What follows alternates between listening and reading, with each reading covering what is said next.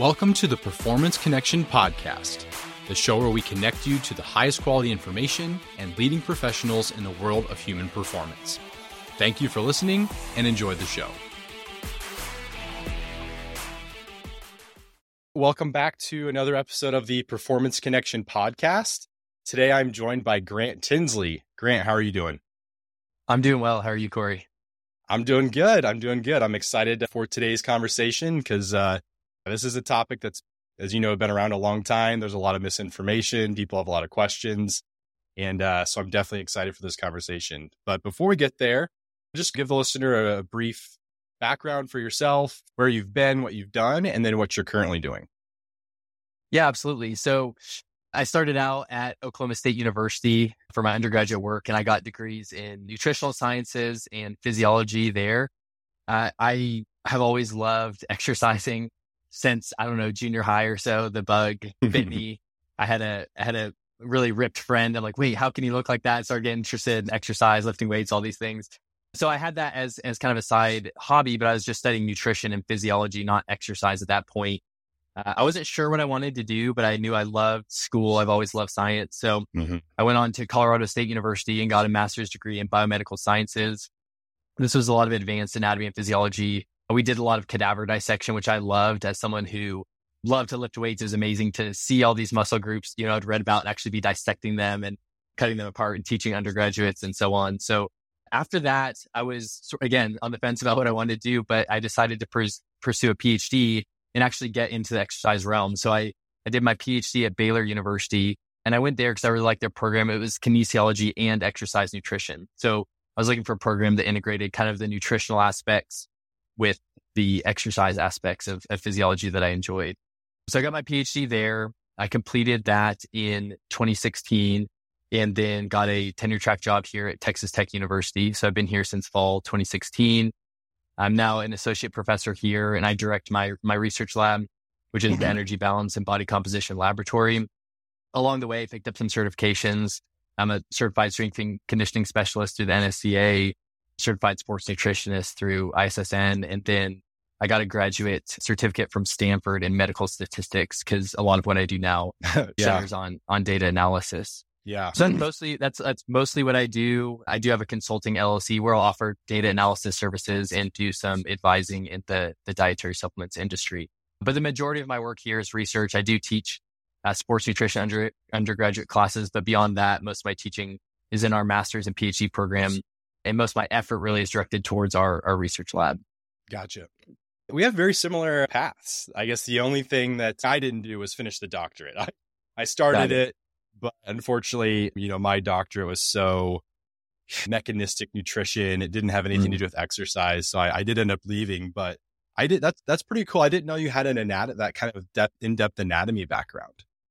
Yeah, I love it. I mean, I'm honestly sad, I think about day to day that I don't use all that knowledge. So it ties in. We do a lot of body composition research. For sure. Certainly knowledge of anatomy helps there, as well as, program design, things like that tie into anatomy. But yeah, anatomy was one of my first loves in the whole realm of science. Very cool. And isn't it interesting, like you mentioned in your undergrad, you did nutrition and physiology, but you like mentioned that the exercise wasn't there. And it's just like crazy. And I experienced this too, that those are so adjacent to ex-phys, but they just aren't quite ex-phys. So like when I got to Nebraska for my master's, I was the only person in our nutrition program that had an exercise background. And so I'm with all these dietetic students, nutrition science students, and none of them had exercise. And I'm like, really? Like, that's not even a part of your programs? And they're like, no. And I'm like, that's just so crazy. And now people, I think, have really caught on to that. And so you do have more people like yourself who are both. And I think that's just good for everybody. No, I agree. And it's too bad. I think there are some programs this way, but it's too bad there aren't more standalone programs because, potentially you and I had to piece it together. So you're like, okay, a degree related to exercise, a degree related to nutrition, kind of piece it together over the course of an educational career. I know there are some universities that have a kind of combined department that houses nutrition and exercise. And I get the sense there's a lot better kind of cross-pollination there, as opposed to campuses where it's like separate colleges, separate departments. There's, very little crossover. For sure. Well, I mean, that's what drew me to Nebraska. So this would have been 2010. It was the only program, one of the only programs, if not the only program I could find that was both. It was the only program I could find that was a master's degree in exercise phys and nutrition science. And then, anyone who's listened to the intro episode of this knows that I was also a sports RD intern on Nebraska. So that was, I guess I did kind of have to piece it together in that way. But yeah, for the most part, the combined programs didn't really exist, but yeah, definitely becoming more prevalent. So yeah, for today's episode, we are going to talk about one area that you've done a decent amount of research in, and that's intermittent fasting. So actually, I was kind of thinking about my background and history with IF, and the first surge that I was aware of was in that like kind of 2010, 12 range, where I think there was this almost initial first surge that I was aware of in interest in intermittent fasting. And I don't know if you remember this, but I think in 2011, John Berardi released an ebook on it. I'm sure you're very familiar with this ebook that he. I recall reading it. Yes. Yeah. I mean, he was just one of the first, I don't know if mainstream, but like more legitimate scientific minds to really embrace this, look at it practically, test it, and then share his results. And I think that really bolstered it into a little bit more of and put it in front of like professionals. And yeah, of course I tried it. I tried IF, in grad school. That's like the bulking phase, right? Grad school is when you get to train all the time and whatnot. But so I was definitely trying to like build muscle, gain weight. But of course, I heard all of these things with IF and the benefits it might have. So I did primarily just the 1 day a week, a 24-hour period of no calorie consumption is what I did. So that's, I guess, I mean, how did you get introduced to IF? Was there something that you had personally that was of interest to you, or how did that start? Yeah, so it started more from the research side. So I started my PhD at Baylor in 2013, and my first doctoral advisor there was named Paula Bounty, and he had led a position stand development for the International Society of Sports Nutrition, ISSN. He led their position stand on meal frequency in 2011. And if I'm not mistaken, I think John Berardi might have actually been an author on it. I think they looped him into it because he was, like you said, certainly a visible presence there with precision nutrition, and yeah, his pretty well documented experiments on himself with different forms of fasting. So at that time though, and you likely remember this as well, this is kind of when I was entering, I guess, the fitness space, but for a long time, higher meal frequencies seem to be recommended for pretty much anything. It's like if you want to gain mass, you certainly need a high meal frequency. Every 3 hours, you need this large bolus of protein. You should probably drink BCAAs in between these meals also, so you don't go catabolic within those couple hours. Additionally, like fat loss too, though, it's just like almost a blanket recommendation. It's like fat loss. Oh, well, you also want frequent meals to like stoke the metabolic fire, keep your metabolism high. You want to improve your health, high meal frequency. It just seemed like high meal frequency was the answer for everything. I remember one of the first, I think, Muscle and Fitness magazines I saw as a high schooler. There's some super jacked fitness model on the cover, and I was reading the article, and they're like, it was an interview style article, and they said, what's the one thing that's taking your physique to the next level? And he said, well, there just aren't enough hours in the day to get in all like the protein and nutrients I need. So I set an alarm for the middle of the night, and I keep a big jar of peanut butter by my bed. And I wake up at night and I just eat as much peanut butter as I can, and then I fall back asleep. And that's what's taking my physique to the next level, which is laughable on a number of fronts. We will get started on like peanut butter as a protein source or anything of that nature. But, just this perception that's like you need to be eating all the time and sleep is inconvenient because you can't be eating and so on. Anyways, this position stand that Paula Bounty and colleagues led, some of the conclusions that came out of that, albeit, there was limited research in active individuals, but some of the conclusions were there's not a clear benefit of a higher meal frequency versus what we call like a normal meal frequency, say, like 3 to 4 eating occasions per day.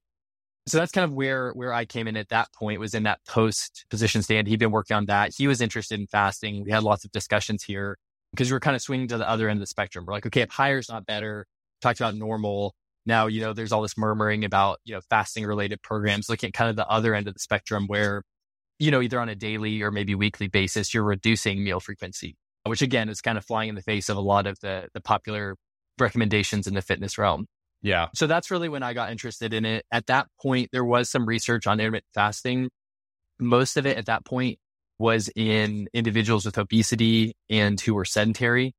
And I would say most of the interventions at that point were alternate day fasting, which it has a lot of research. I'd say currently time restricted eating, which we can talk about the differences between these forms, is much more popular both in practice and even in the research realm. But at that point, again, a lot of the research was alternate day fasting, which was kind of an extension of what you talked about, that 24-hour fast once a week. Alternate day fasting originally was just like it sounds. It's like if you eat Monday, you don't eat Tuesday. But then you eat Wednesday, you don't eat Thursday. And those fasts were very long. They were about 36 hours because you essentially ate Monday, had your overnight fast Monday to Tuesday, didn't eat all of Tuesday, didn't eat overnight Tuesday to Wednesday. So you ended up with about a 36-hour fast. And, of course, if you're fasting like that several days a week, it can certainly cause a calorie deficit and weight loss. So that was seen in some of these early human trials in, say, the mid, 2000s up to 2010. And so, however, there was one difficulty adhering, as you can imagine. Ratings of hunger were very high. Sounds terrible. It does sound terrible. There was also some concern about lean mass loss. And we know, most times someone is losing a substantial amount of weight, they'll lose some so-called lean mass. Yeah. Some of that could be from skeletal muscle, some could be organ size, a variety of things. But a way they tried to combat that was kind of evolving alternate day fasting into kind of a modified form of fasting where instead of completely fasting on those in between days, you'd be allowed one meal. So that kind of came interestingly, out of the realm of preserving lean mass. So that was kind of the current most popular, that modified alternate day fasting when I sort of entered the conversation. Yeah. But again, there were no trials in exercise trained individuals. There's one or two trials where they added in exercise. But again, this was in the context of, patients with obesity who were previously sedentary. Yeah. So how, on average, how long were these alternate day fasting trials? The standard length was about 8 weeks. There were some that were shorter. They've since done longer trials that were like a year long. Wow. Which did show, some difficulty in adhering, definitely relatively high dropout rate. Were there participant dropout rates like crazy in those? It was higher than the groups that were also consuming a reduced calorie diet, but allowed to eat normally. Yeah. When they did the year-long trial, that was one of the things that kind of showed up. Yeah. Because they're like, at some point, no amount of participant compensation is going to make up for not being able to eat every other day for that long. That's crazy. So how about animal data? What was some of the really, really original interest in this from animal data? Like, if I remember right, I think a lot of this did it come out of the caloric restriction, increased longevity animal data, or what was the connection there? Yeah, there's definitely a tie in there. And, I haven't done rodent research since my undergraduate years, but there is one really important point here. And this has emerged, over the last decade or more, where there's increased realization that lots of the historic caloric restriction research in animals was actually imposing fasting. So the way they were restricting calories was limiting the time the animals had access to food. And at the time, there wasn't this awareness that these periods of fasting and feeding might be exerting unique physiological effects, especially in rodents with their high metabolism. If you're depriving them of food, say for 16 or 20 hours in a 24-hour period, that's a much longer period relative to their metabolism than it is for us. That might be like a several day fast. Yeah. So they're introducing or causing this kind of unique physiological state when really all they were trying to do is reduce calorie intake. So there have since been some good review articles and kind of syntheses of research describing this phenomenon where they're like, lots of these, say, benefits for longevity or disease risk reduction in rodents that we attributed solely to caloric restriction might actually be due to fasting. So since then, they've teased this out, the rodent researchers looking at like the fasting in and of itself versus caloric restriction, but food allowed over, prolonged period of time each day. So there is certainly a tie in there. Like most things, some of the early mechanistic work was in rodents. Now that this has been popular for, well over a decade in the human clinical trial realm, we do have quite a bit of data in humans, though there's certainly some unanswered questions still. For sure. So let's get into some of the supposed unique benefits to IF. Because obviously it's a way to reduce caloric intake. But if that's all it was, I probably wouldn't have really taken off as much. But I think, again, back in the 2010s era where that was the first surge, there were like some unique ties to if you do it this way, if you restrict calories by IF and go for these extended periods without food, not just, lower calories and still eating frequently, you're going to get better results because of certain mechanisms. So what are the proposed benefits here of intermittent fasting, or that have been linked to intermittent fasting? Yeah. So I'd say conceptually, the sort of big picture idea is that these periods of fasting exert some mild stress on your body physiologically that would allow you to be better able to respond to greater stressors in the future. And this idea is called hormesis, that we have like a small stressor that makes us stronger, sort of what doesn't kill you, make you stronger, but maybe it's extreme, but makes you stronger, better able to handle physiological stress in the future. So again, that's the idea, that the nutrient deprivation itself causes changes in, say, cellular energy metabolism that will make you better able to handle stress, which could, theoretically lead to increased resilience, disease resistance, and so on. Again, lots of this came out of the rodent literature where they saw some very, in some cases, profound physiological benefits, even once they realized that we have to kind of tease out the fasting from the calorie restriction in terms of how we're administering these interventions. But again, there are, studies showing, very impressive physiological benefits of what seem like reasonable lengths of fasting in rodents. Again, say they're fasting for 16 or 20 hours a day, but that doesn't necessarily translate to the human studies. So in rodents, for example, it's not a 1-to-1 ratio there. Yes. So some of these physiological changes that could, improve physiological resilience in some ways might not apply to the way almost anyone is performing fasting. It was interesting to me, you mentioned the 24-hour fast, because that's actually longer than most people do. Many people, as kind of a standard fasting this day, would be doing time restricted eating, where they're eating all their calories in about 8-hour period of time, fasting for 16 hours. From the data we have in humans, so if you are stopping your fast at 16 hours, you're probably stopping short of where some of the physiological changes acutely, like at a single period of time, start to happen. Those are often up more in the like 20 plus hour range. Some of these relate to things like increased ketone production. There's this kind of tie-in with some people pairing the ketogenic diet with fasting. Fasting's ketogenic in a way because the longer you are not taking in nutrients, the more reliant on stored body fat you will be just to, for normal energy utilization. If that continues on long enough, a byproduct of that is increased ketone body production. And we've seen that in rodents, but again, where most people are stopping their fast, they're not at the point yet where they're seeing an increase in ketone bodies, unless they are also pairing fasting with, say, a ketogenic or very low carbohydrate diet during their eating periods. So that's a little bit of a tangent, but that's to demonstrate that some of these tie-ins on the physiological side, where we think there might be a unique benefit, are really resulting from longer duration fasts and kind of seeing that in rodents, but then trying to think we're going to get that same benefit from what is relatively a much shorter fast in humans. Yeah, that's an interesting distinction that you make, because physiologically, if you get really deep into a time period of no caloric intake, you're ramping up fatty acid release from adipose tissue, you're ramping up fatty acid oxidation. We know that will ultimately result in ketone body production and elevation, especially as we decrease liver glycogen. Yeah, you wouldn't really get there if it's just a 16-hour fast, So I guess from like my mindset and my perspective, it makes sense that maybe the 24-hour fast would have a little bit different effects. Now, one thing that I've always kind of wondered about this is, or maybe, one of the reasons someone might do IF is to somewhat like quote unquote reprogram your body to be more efficient at burning fat. Is that something you've seen tied to IF, or is that something that happens?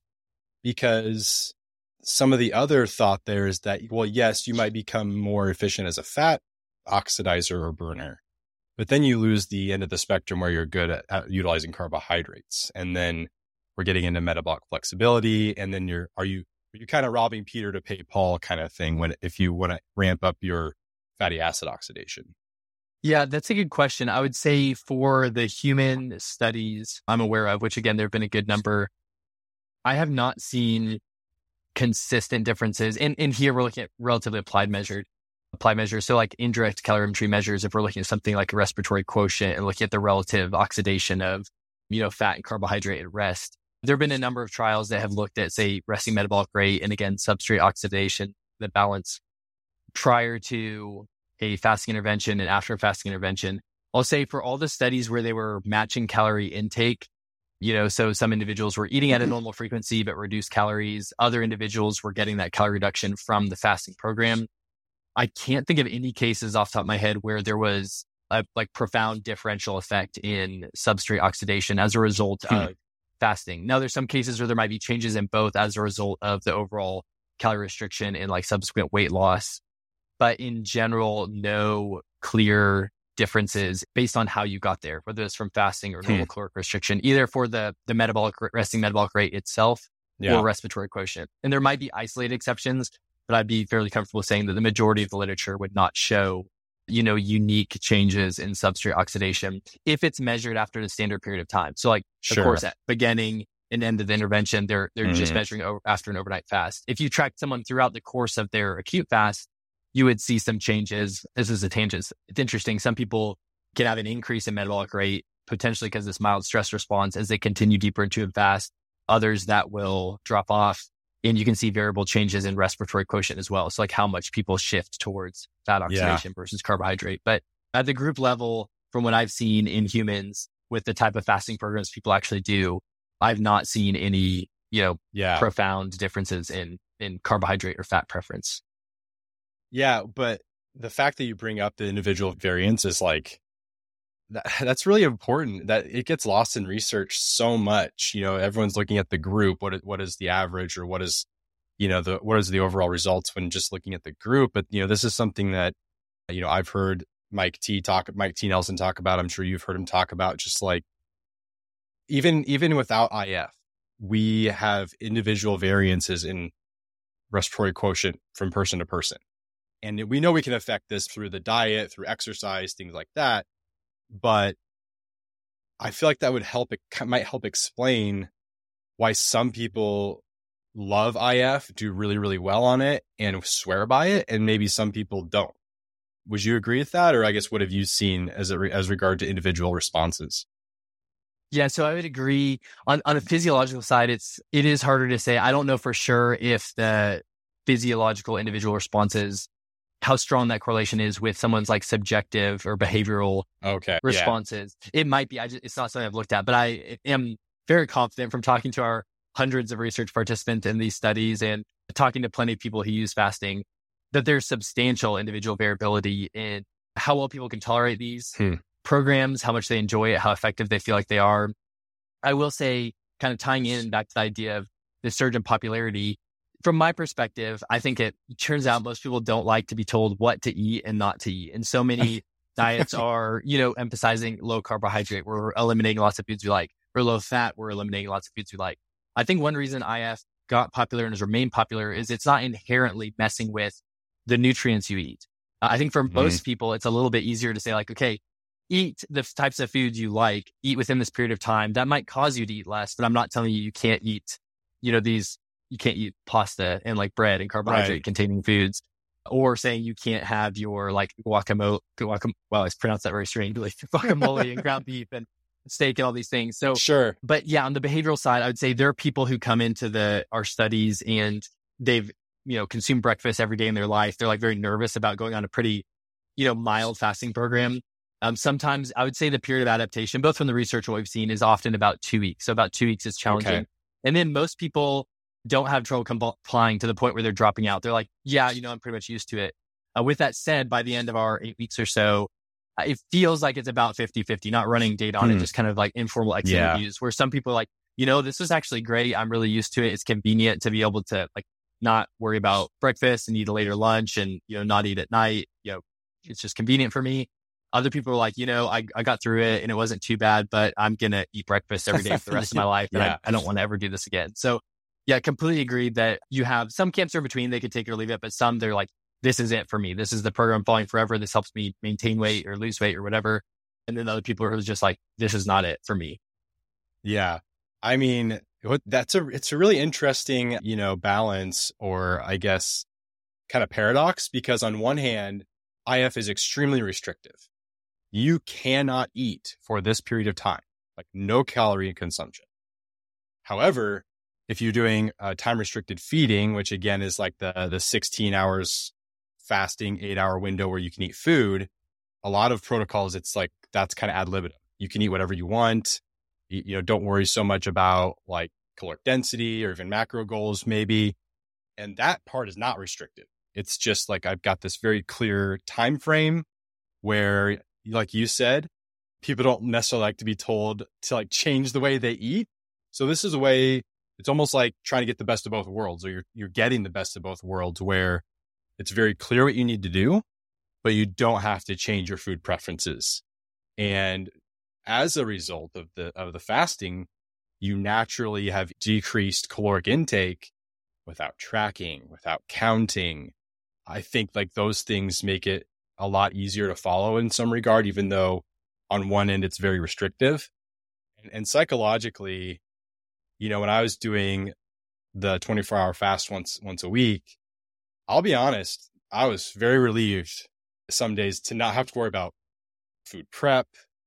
And honestly, in a mass gaining phase, forcing myself to eat, like if you really wanted to gain weight and put on muscle, like there's definitely times I wasn't hungry, or like the going back to the frequent eating, that 3-hour time frame of eating every 3 hours, and I would see like, oh gosh, it's 3 hours, I got to eat again. Yep.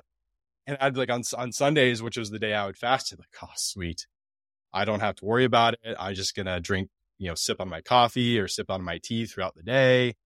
And it was just a nice mental break. And you know what? And I would be interested to see if you got this from any of your participants or any people you've talked to.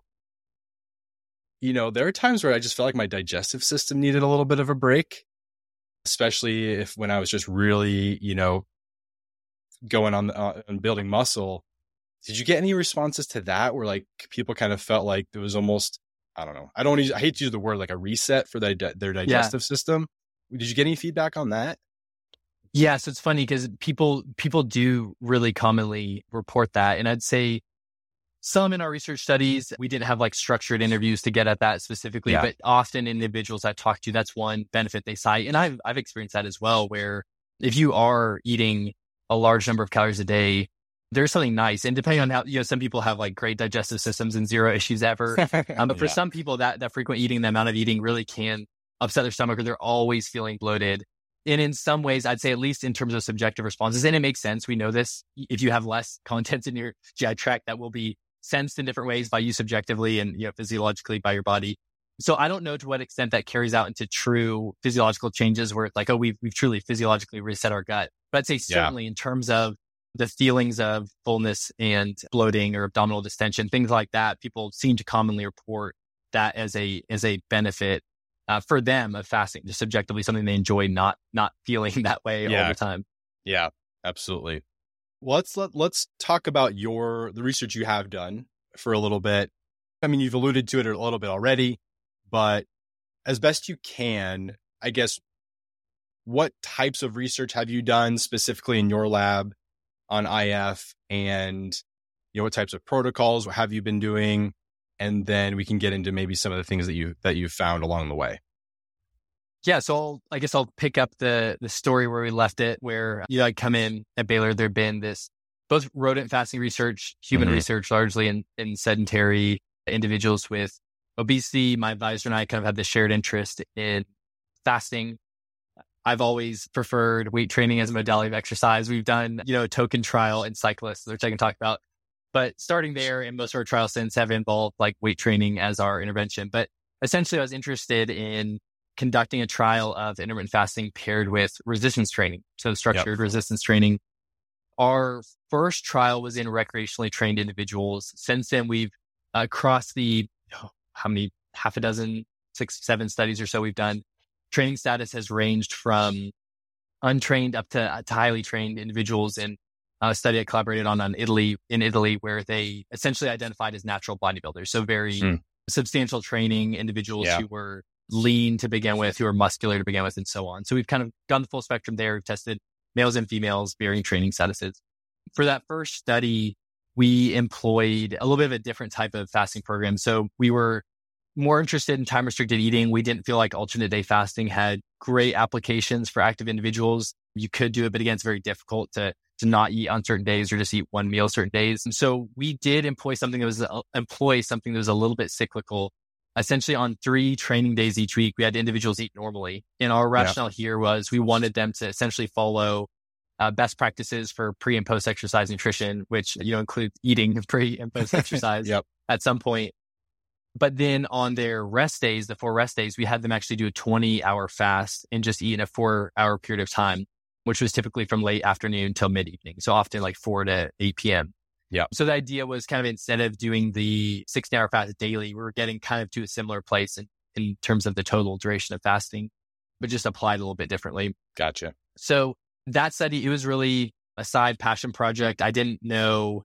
It was one of my early trials I had done. There was no funding. There was very limited personnel support. It was like me and my friends who were graduate students running this study. So, certainly in hindsight, there's some limitations, but we had some interesting results come out of it. And some of it was that when people are on a program like that, if you're not intentionally supplementing them with protein, they will consume protein that's not adequate to like maximally support resistance training adaptations. So I think they ended up, and we were not meddling in this. We were just, recording what they consumed based off dietary records, which have limitations. Sure. But we weren't influencing it anyway. They ended up consuming, I think it was about 1.1 grams per kilogram of body mass protein. So higher than the RDA, but not where we would like to see it. The group that was unrestricted, I think they were up around 1.4 or 1.5 grams per kilogram, which is getting closer to where we normally want, which would be like 1.6 plus, which we did implement in future studies. So that was interesting to see. We saw maintenance of lean mass in the time restricted eating group, but actually a couple kilogram increase in the group that was unrestricted. So they were consuming more protein. They were not restricted on their energy intake, and they essentially had a little bit better responses on lean mass. In terms of performance, there were, identical performance improvements in both groups. So it was very preliminary. It used a little bit of a different form of fasting, but that was kind of the first trial I conducted in this area. And even though it was a basic study, I think there were so many people interested in this. They got a lot of traction. It actually ended up winning the Best Paper of the Year award at the journal we published it in, which was the European Journal of Sports Science. And over that study, because that study, I was able to connect with a great researcher in Italy who's Antonio Paoli. He's done a lot of work in the ketogenic diet over the years, but in the last several years has done a lot of work with time-restricted eating. And I was able to collaborate with them on a study they were conducting in Italy in these high-level trained male, essentially natural bodybuilders. And those results were even more popular and I guess polarizing because they looked at a lot more physiological markers than we did. And there were kind of positive and negative results. So for example, they saw and this was with a time restricted eating program for 8 weeks. This was kind of the standard 16 hours of fasting, 8 hours of feeding each day. Yep. They had dietitian involvement. So the meal frequency was the same in both groups. There's 3 meals a day plus whey protein after exercise. And I should say as a side note, all the studies we've conducted have, even when they are fasting on training days, we've had all participants train in the fed state. So we've not employed fasted training. We've had them train in the afternoon. I will say, just because I have a small amount of knowledge of the study from work with Andy Galpin right now has finished a study and we're working through the data analysis for a study where there's time restricted eating with actual training in the fasted state. So it will kind of answer a different question than what we've looked at so far. But back to the study. Sure. In Italy, this was interesting because we saw fat loss in the time restricted eating group, even though the groups were prescribed the same calories. And of course, there are limitations when humans are free living. We can't put them in a cage and just like slide their tray in like we can with rodents. But we had good dietitian involvement, good dietary records. And on paper, at least they ate the, same diet, just structured differently. But there was a small amount of fat loss in these already lean individuals. I think starting out, their average body fat index was something like 13%. So lean to start with, muscular to start with. Yeah. Yes. But some of the health markers are interesting. So we saw some kind of unique, I guess, benefits on some health markers related to disease risk reduction, say like blood lipids and so on. But we also saw a decrease in testosterone in the individuals following time restricted eating. So there was kind of ammunition on both sides when the study came out. If you hated IF, you're like, oh, look, this like decreases your testosterone. If you loved IF, you're like, oh, look, they lost fat, even though they're eating the same number of calories or were prescribed the same number of calories.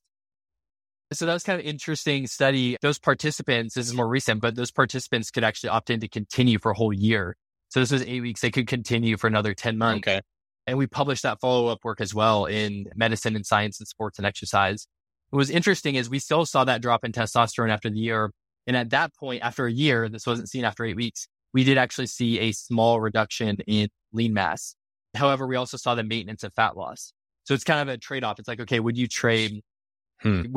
get some fat loss in someone that's already relatively lean, trade that for like a little bit of lean mass loss? You still have lower testosterone, but it's not dramatic. They're not, in a hypogonadal range or anything. Yeah. And the performance changes are still the same. So to us, that year-long data really showed kind of some of the long-term trade-offs. And for some people, they're like, yeah, this is an acceptable trade for me.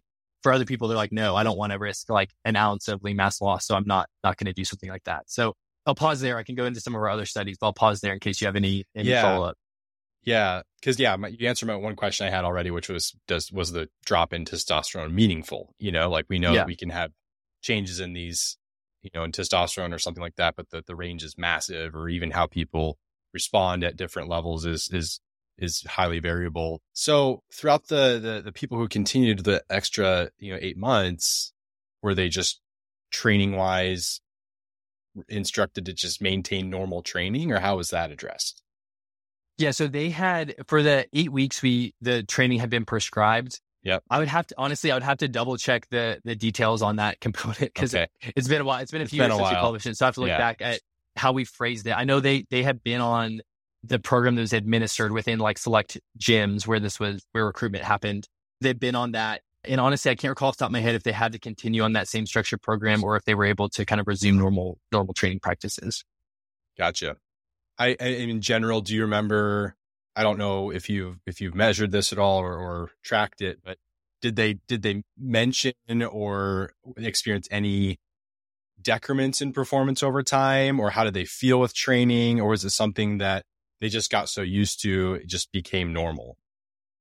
Yeah, so I'd say that's probably an area where I guess our research moving forward could improve would be getting more subjective responses. So we might have like simple scales of like how difficult is this to adhere to and so on, but we probably could benefit from like a well-developed, very structured interview to get like as much information as we can. These individuals, from most of the studies that I've run personally, have been more in the 8-week range here. Yeah. And again, certainly over that duration of time, it's fairly polarizing. Most people can adhere. We've only had a few in each study drop out and say like, this is because of the fasting intervention.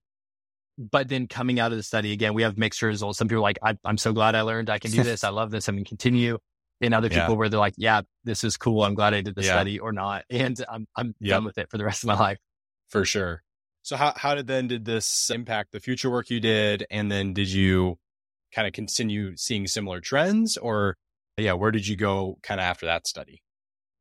Yeah, so there are a few other studies. Some, and I acknowledge the collaborators in Italy. There are other collaborators here domestically, formerly at Kennesaw State University, Tricia Van Dusseldorp and Matthew Stratton, who actually came and did his PhD with me and is now at South Alabama. His thesis project, which I was an external member of his committee, was conducted in this area.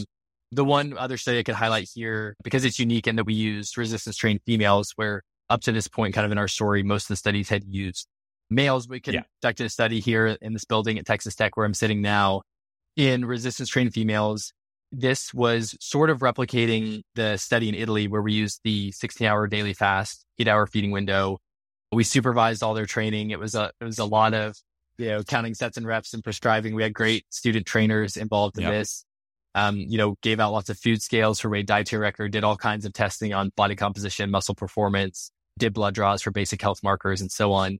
So it was a big study. This study was published in the American Journal of Clinical Nutrition in 2019. So out of that study, I'd say it's it definitely improved methodologically on the early work I'd done at Baylor before any of this much.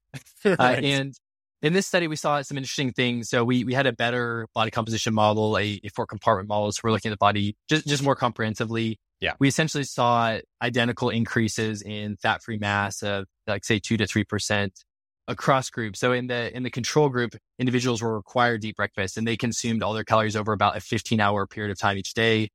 The time restricted eating groups, there were 2, which for our purposes were, identical. They consumed all their calories in about a 7.5-hour period of time. The only difference between those 2 groups, one was actually consuming supplemental HMB during the fasting periods because of a potential anti-catabolic effect, which we can get into if you want. But a big picture, the 2 TRE, time restricted eating groups, had the same increases in fat-free mass as the control group, All of them had similar increases in muscle thickness. So we'd use ultrasound to look at thickness of actual muscle groups. So the elbow flexors in the upper body and the knee extensors in the lower body. Performance increased similarly in all groups. We did see some fat loss benefit depending on the version of the analysis. We did kind of a full, what would be, normal statistical analysis for clinical trial, where we analyzed the data both with everyone who was randomized, regardless of whether or not they dropped out, just called intention to treat analysis, or per protocol analysis. And those are essentially only the individuals that adhered.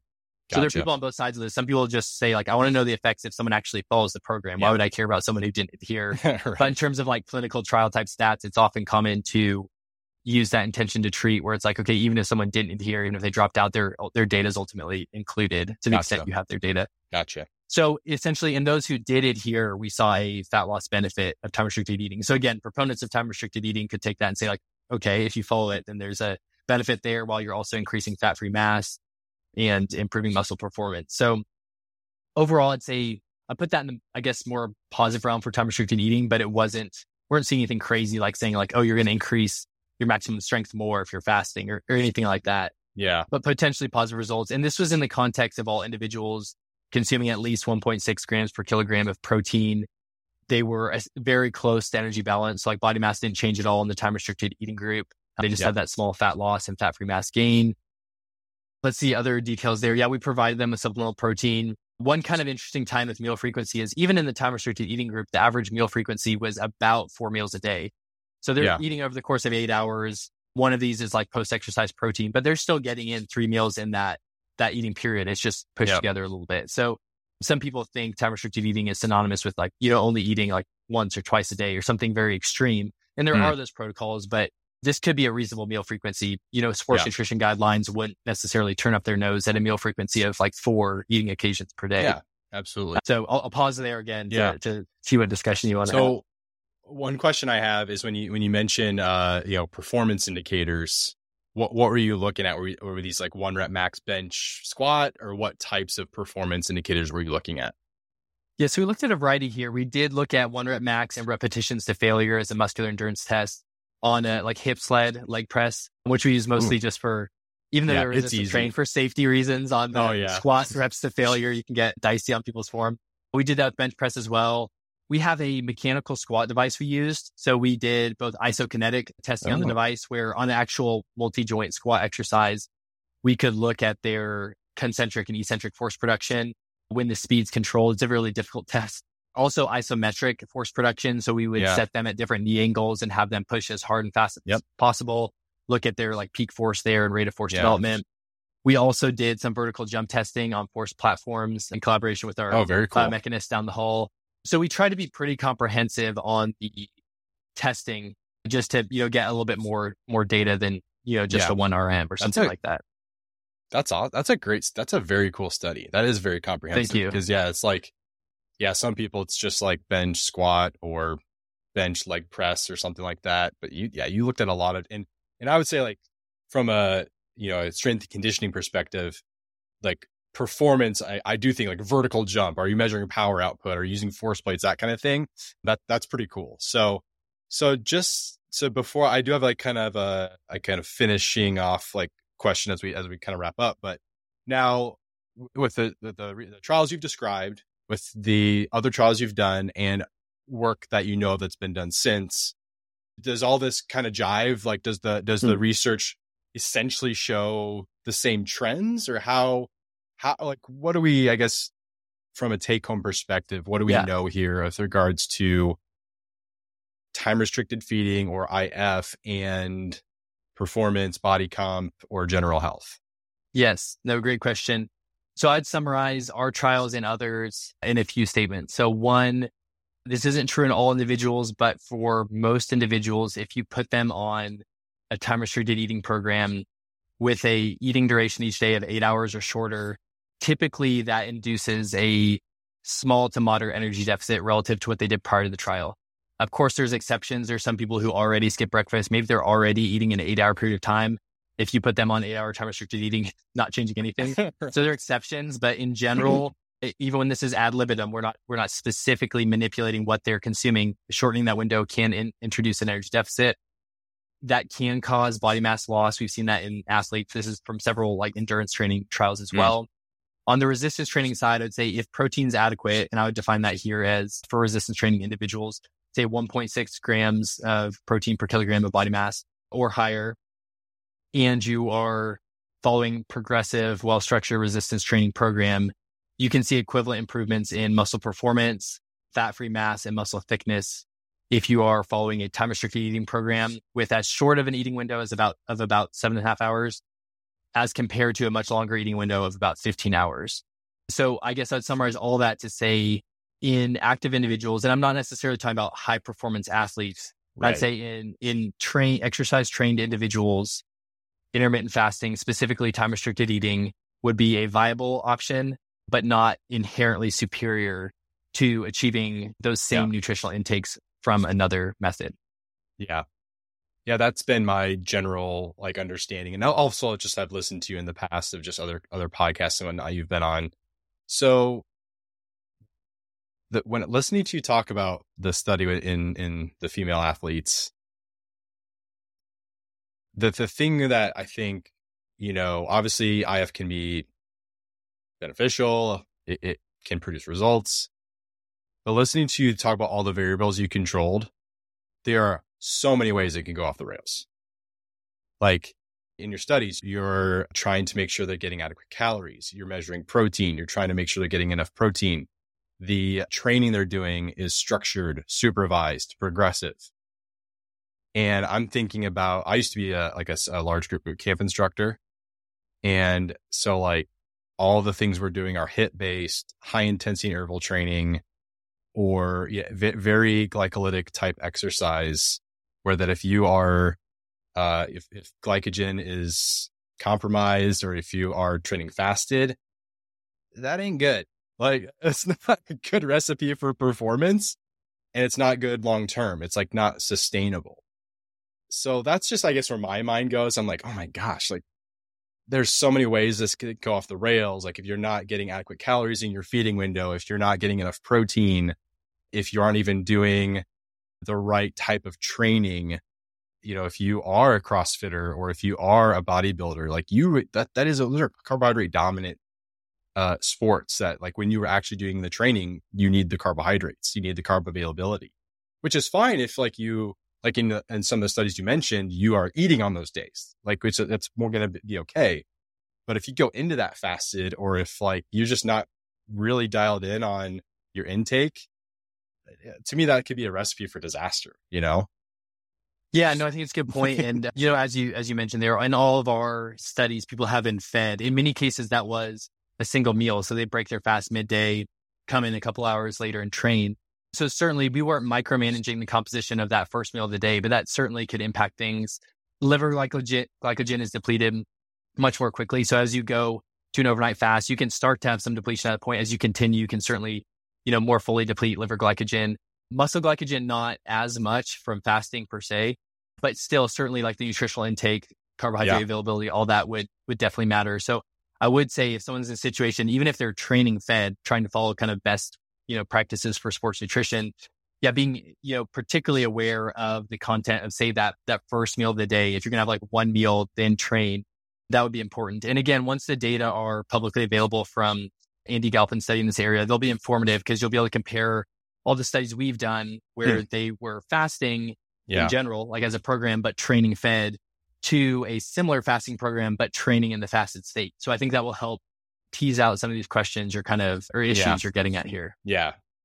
I'm just also just thinking practically of just the average person who's maybe heard about this or wants to try it. And like, yes, we obviously know like it's viable, or I had wrestlers asking me about this a lot. And I just was so hesitant because like I knew my experience with it.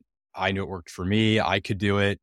But like, people like me and you, or people who are really into exercise fitness for their entire life, like we pay attention to these things. And man, I just was not comfortable having my wrestlers who can be so all over the place when it comes to, restricting, binging, all that kind of stuff. I just wasn't ever comfortable saying like, yes, try it or not try it. I just kind of took the stance of, it's probably not the best thing for you to do. So one thing that I noticed just anecdotally as I, knew about IF and just kind of looked at just the world in general, because obviously for the average person, they're using this to lose weight. Some people in the performance realm are looking for that body comp, like shifting of lean mass gain and fat loss at the same time. But a lot of people now, like they're using it for weight loss. And so I used to, my summer job used to be, I used to like work in a factory, in school and in grad school. And I just like noticed, obviously most people around me are overweight, they're or obese, but I would pay attention to their eating patterns, and like almost none of them would eat anything throughout the day. Nothing. Not for like morning break, not for lunch, not for, maybe lunch, but then not afternoon break. But I'm like, oh my gosh, like here I am, and I'm like bringing the medium family sized cooler to work and getting like made fun of for it. And all my coworkers are again overweight or obese, and they're literally eating nothing throughout the day. And I'm just thinking, what's going on here? Like IF is this thing that so many people think or go to for weight loss, but everyone around me is already doing it. So they're either like the consumption calorically in the evening is just absolutely insane. That was just something that I was like, all right, this doesn't make sense to me. Like I know that IF can work, yet everyone around me is doing it and they're all overweight. So I don't know. That's just something I noticed over time. No, so I mean, I'll give one comment there, because we did an acute study with multiple 24-hour fasts, and this was kind of a side component, but some of the most interesting results that came out of it was this 24-hour fast. So from say like dinner time one day to dinner time the next day. So they would be breaking their fast in the evening at the end of their 24-hour fast. So they essentially go home, consume like one meal. And we had individuals track what they consumed after 24-hour fast. And it was kind of crazy. So after a 24-hour fast, there were some individuals who had pretty suppressed hunger. We had some individuals who consumed less than 10% of their weight maintenance calories in that evening meal after the 24-hour fast. We had others who would consume over 100% of their weight maintenance calories in that single meal. And I think that does speak to something in the realm, not to get into it like clinically as a condition, but in the realm of binge eating and how you compensate. Some people after this fasting, whether it's rewarding themselves, whether they're just extra hungry, there are some differences in food cravings, like craving higher fat items, very palatable items, and so on. After that 24-hour fast, you're not wanting like a big, nice, dry salad. You're wanting to eat a whole Little Caesars pizza. So I would guess for your coworkers, I don't know. Yeah. But I would guess some of them were dramatically overeating. And then and we know this from weekend days, there can be individuals who are like kind of on program, so to speak, through the week. And you can eat enough easily in 2 weekend days to like, quote unquote, undo the calorie deficit you accrued during the week. Yeah. So lots of components there. We're not even getting into today, I guess, like circadian rhythms, but some people could put an argument to like consuming these very large meals, potentially less nutritious foods, high energy density late at night, how those are processed in the body compared to other times of day and so on. Yeah. So, but yeah, just to get to your point, I think there is a lot of individual variability on how people respond. And I use that as kind of a point. Like if people are interested, I'm like, try it, but try to be aware of like how your preferences change, how it is for you behaviorally. Are you eating back too many of these calories? If so, you might be putting yourself through this difficult program for no net benefit or even a net detriment. Yeah. Other people, they're like, no, I can just pretty much do the fast and then I go back to eating normally. And those are the types of people where these programs are more effective for weight loss and kind of as a long-term strategy. Yeah. Yeah. That's really interesting. I mean, I do know that the alcohol consumption in some of these cases was considerable. So that's part of it too. And it doesn't help either. Liquid calories and also just like, it's the 7 calories per gram and all that kind of thing. But, and personally from like, how does eating frequency impact your appetite? If I do like the 16-8, I am ravenous at the end of that 8. Like it's really hard for me to like really keep that under wraps. And like, most people they're going for the calorically dense stuff. They're not going to go for the nutrient dense like salad. They're going to grab the pizzas. It's just way more, of course, it seems like more appetizing to you, but your kind of ability to resist can be, compromised. Yeah. So, but when I do the 24-hour fast, I don't experience that. So that's interesting. No, I don't. Like I'm ready to eat at the end of that, but it does not make my appetite go off the rails like like a 16-8 might. But then like whenever I'd done 16-8, this is just my own like internal feeling, how I compare the two protocols. I just never felt like I got deep enough into a fast to get any kind of physiological benefit, like we mentioned earlier.